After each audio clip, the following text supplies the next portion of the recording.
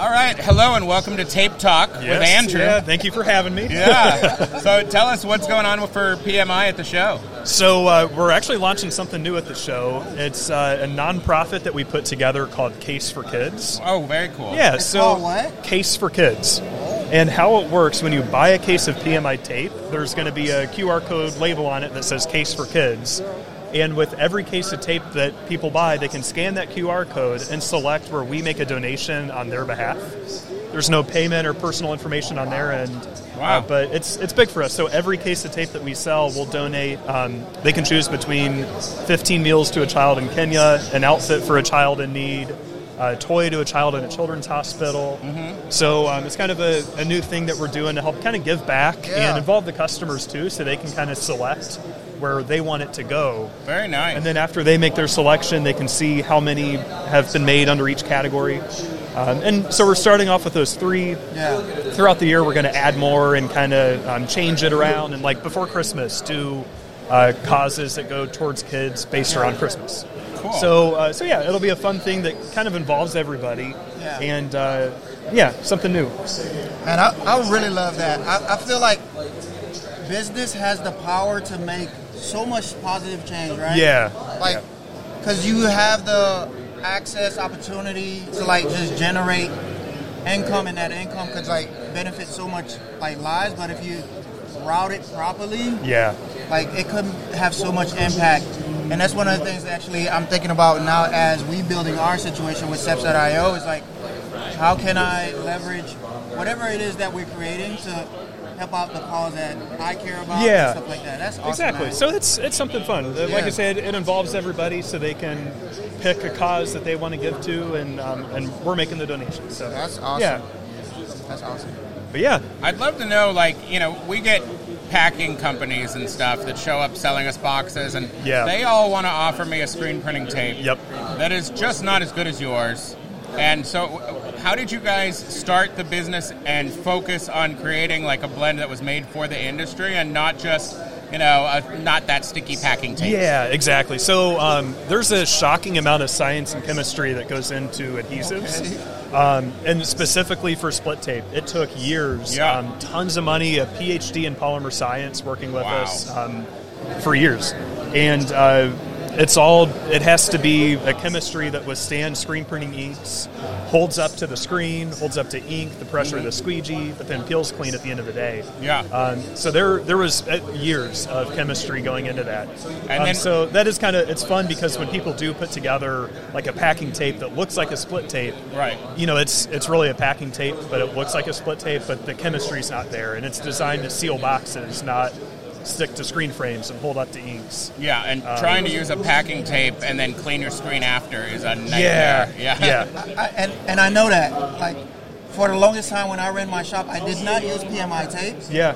And that was a mistake. Thank you. Yeah. Because all of our screen was just trash. Like, with all the gum and goo that stuck on it. Like, trying to, wasting time trying to pick away the tape that gets stuck behind. That was a mess. I feel like people are more open to things that may cost more but save them time. Yeah. I feel like ever since COVID, if labor's tougher to find, or it can be tougher at times, people know that they need to be lean and use the things that may cost more but save them at the end of the day and don't take so much time. So I feel like there's kind of a new trend in people thinking that way. Okay. Where pre-COVID, it was almost like, a roll of tape's $9 and walk by and, I buy my packing tape for $2, so I'm saving money. But I feel like there's a shift, and people now are open to things that save time. And they see their value in time more, Yeah. Well, and it adds up. I mean, people want to save money when they're sitting there clicking to place an order. Yes. But if you lose half an hour a day with an employee that makes $20 an hour, and then it's all because of a tape decision, and then they're working for you 20 days a month, it's like, oh, the tape was cheaper. Exactly. Just fixing the problem saved me money because my payroll's getting wasted on, bad ideas. Exactly. Yeah. We, just a couple weeks ago, we put a savings calculator on our website. Oh, nice. And it takes into account several different time studies that screen print shops did, just an average of those. So your average cost of tape per frame, per split tape versus packing tape, the time that it takes to apply it, the time that it takes to remove it, any cleaners involved. And you can plug in on our website how many screens in a day you run, and it'll spit out your average monthly savings by switching to PMI tape. Wow. And it's crazy. You can save a lot of money by paying a little bit more for something, but it just saves so much in time and cleaning chemicals and just that mess in general. And a happier workplace. No one wants to scrape tape off screens. So it's, not just time there, but that's a bad job. You guys must be making a ton of this stuff. Like, how are you automating the actual production of the tape manufacturing? Yeah. So you're not, is it heavily automated with any sort of robotics, or is it, just a lot of manpower? It's a combination of both now. Pre-COVID, it was all manpower. The guys hand-packed all their rolls.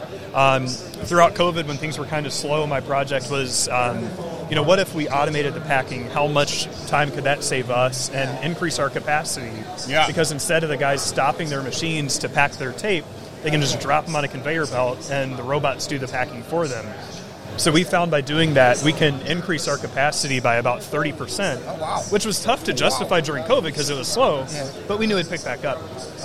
So we got an entirely automated packaging system that we designed and put together, and now the guys, when they run their machines, set a roll on a conveyor belt, it takes it to one centralized location, separates it all by item, and robots pick it up, put it in six-pack formations.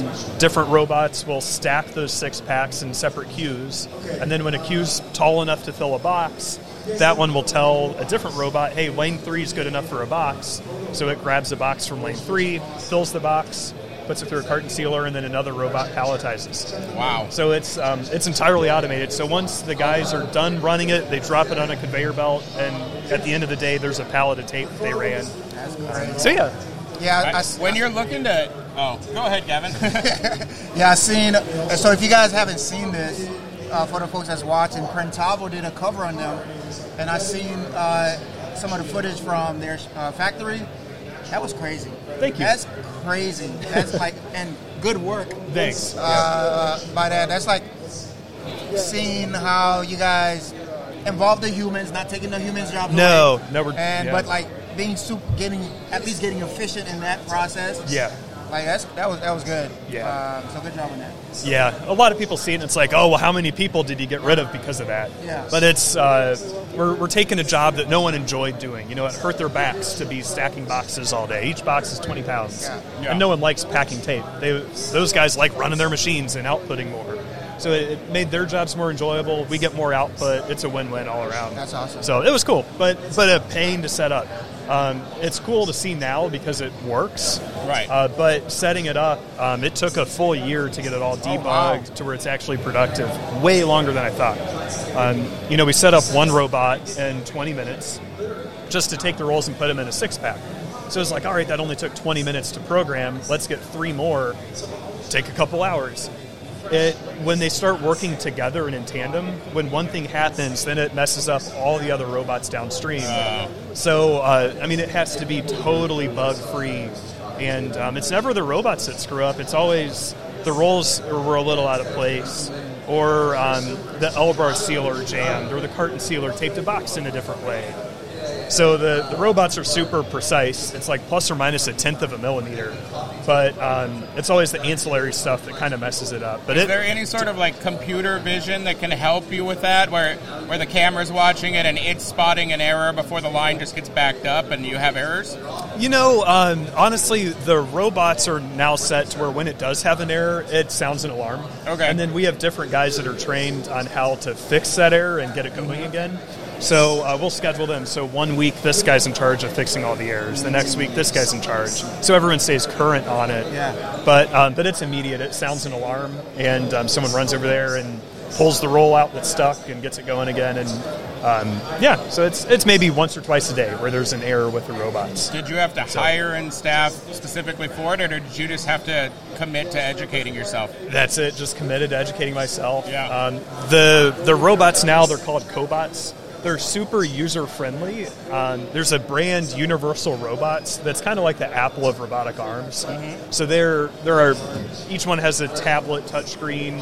You can program the robot not by typing in coordinates, but hitting a button, moving the arm to where you want it to go, and saving that position. So they're so easy to program now, but there's still a lot of work getting all the sensors integrated and getting everything set so it's bug free. Yeah. But no, I just did it, and that's what I like doing, that kind of stuff. Yeah. So it's very cool to see the backsides of businesses, because you always just like in your mind you're like, oh yeah, it just magically shows up at my door.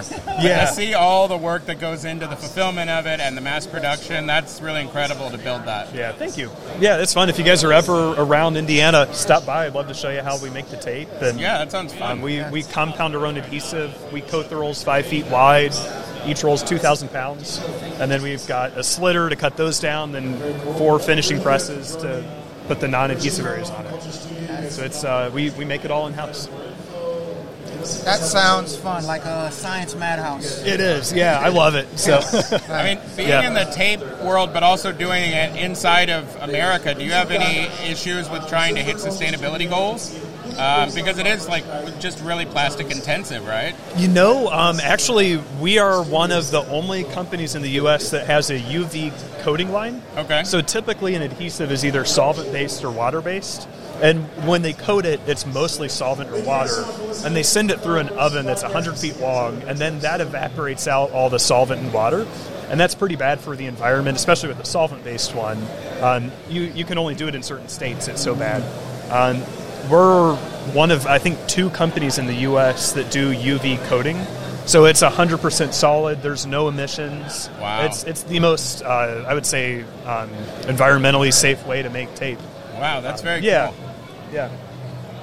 Well, thanks so much for having us talk with you. Yeah, thanks for having me on. Yeah. Good seeing you guys. And if you're ever in the area, swing on by. Yeah, that'd be great. Cool. All right. Thanks, Bye. guys.